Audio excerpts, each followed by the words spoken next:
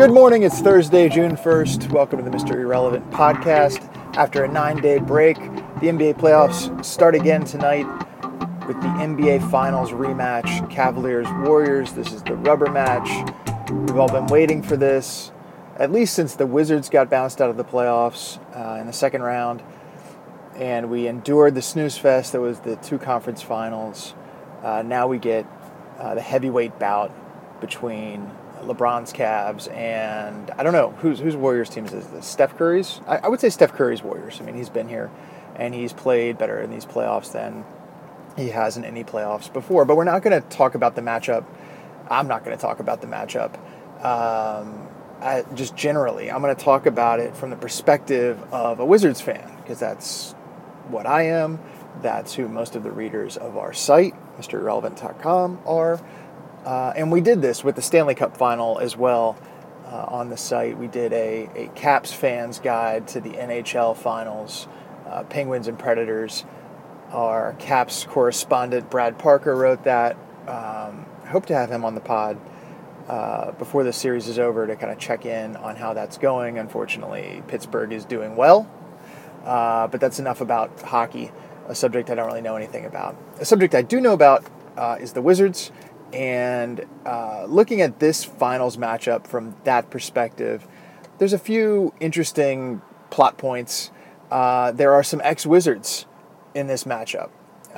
My favorite or most interesting ex-Wizard in the matchup is JaVale McGee. JaVale McGee was a mid-first round pick by the Wiz like 10 years ago.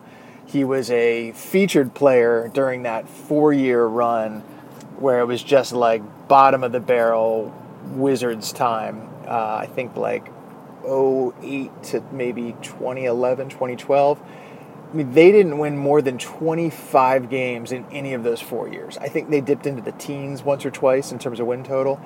It was like JaVale McGee, Andre Blatch, Nick Young, just an awful, awful time. Those guys were, they gave us a lot to blog about and kind of laugh about, but they were hard to watch. And JaVale left the Wiz. His high point as a Wizard probably came in the dunk contest when he dunked on 2 baskets at once, which was awesome, admittedly. That was very cool. But then he bounced around to like 3 different teams and washed up finally with Golden State this year, and somehow, against all odds, was a contributor for Golden State off the bench. He only played like 10 minutes a game, but he produced in those 10 minutes, and he's produced in the playoffs. I don't know that he's going to be much of a factor in this matchup with Cleveland, but JaVale McGee could be in the rotation on a championship team. I didn't think I would ever say that. So that's a factor. There's a couple other ex-Wizards in the mix. Sean Livingston obviously had 2 stops with the Wiz. I think everybody likes Sean Livingston, rooting for him a little bit. Now that he's on the Warriors. You might have forgotten, especially if you're not of a certain age, that Tyronn Lue, the Cavaliers' assistant to the top assistant to player coach LeBron James, Tyronn Lue was with the Wizards back during the Jordan years as the backup and sometimes starting point guard with the Wizards. People forget that. I think that's about it for ex-Wizards. I mean, there's a couple Wizards or a couple guys that could have been Wizards. I mean, most notably Kevin Durant. We waited for, I'd say, at least 2 years. We're kind of eyeballing summer 16 as the time Durant maybe could come to D.C. He's from PG County. The Wizards have a good young duo in Wall and Beal. You'd at least think that they were on the list, but then they had a terrible 2015-16 season. Turns out Durant didn't really want to come home, and he didn't even give the Wizards a meeting before signing with Golden State. I don't have any issue with that. I mean, it's called free agency for a reason. No problem with Durant wanting to play with the Warriors. Not really rooting against him, but that is a factor. I mean, our shirt collaborated on and sold KD to DC t-shirts leading up to summer 16, so it's worth mentioning. The other kind of like player that got away, and I don't know, you could probably do this with every draft, with a number of players in every draft, but Draymond Green was sitting right there at the top of the second round in 2012 for the Wizards to take. The Wizards had, I think, the second pick in the second round that year. because they were terrible the year before. Back to the whole JaVale McGee stuff. Anyways, second pick, they draft and stash Tomas Satoransky with Draymond Green on the board. Draymond Green went, I think, 3 or 4 picks later to the Warriors. And it wasn't even just that. It was like Draymond went the pick after Jay Crowder.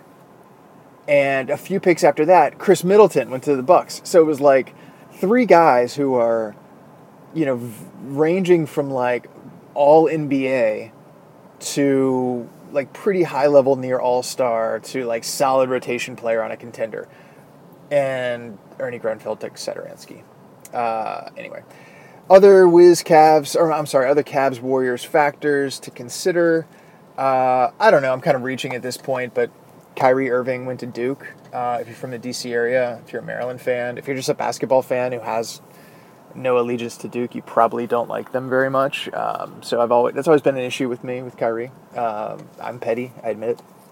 But the biggest factor is I just can't root for LeBron or the Cavaliers. As a Wizards fan, I mean, this goes back to like the mid to late 2000s during like the Gilbert era when the Wiz and the Cavs had some battles. For 3 straight seasons, I think 06, 07, 08, the Wiz and the Cavs met in the playoffs, and the Cavs won all 3 of those series. I think it was only the first one that featured Arenas, and that was the series where in Game 6, with the game on the line, in overtime, Gilbert at the stripe, he missed a free throw, and LeBron walked to Gilbert at the line, put his hand on his shoulder, and talked some shit in his ear. You just don't see that. That's not right. I mean, if I was a LeBron fan, if I was a Cavs fan, I'd be like, well, that was a really good move.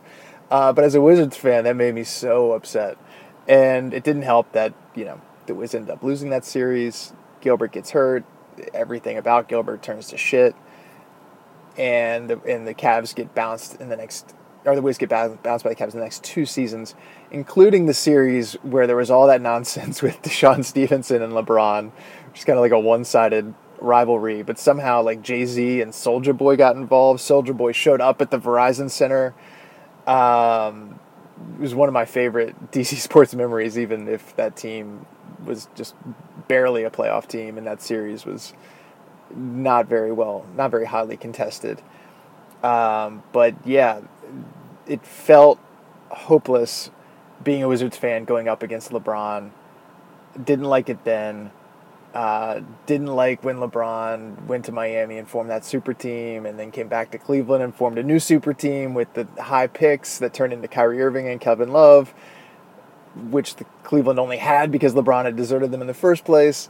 Again, it's all very petty, but I just can't bring myself to root for LeBron. Definitely, as a Wizards fan, going for Golden State in this series, and I think you, if you're a Wizards fan, have to remember Deshaun, respect Soulja Boy, and root against Cleveland too.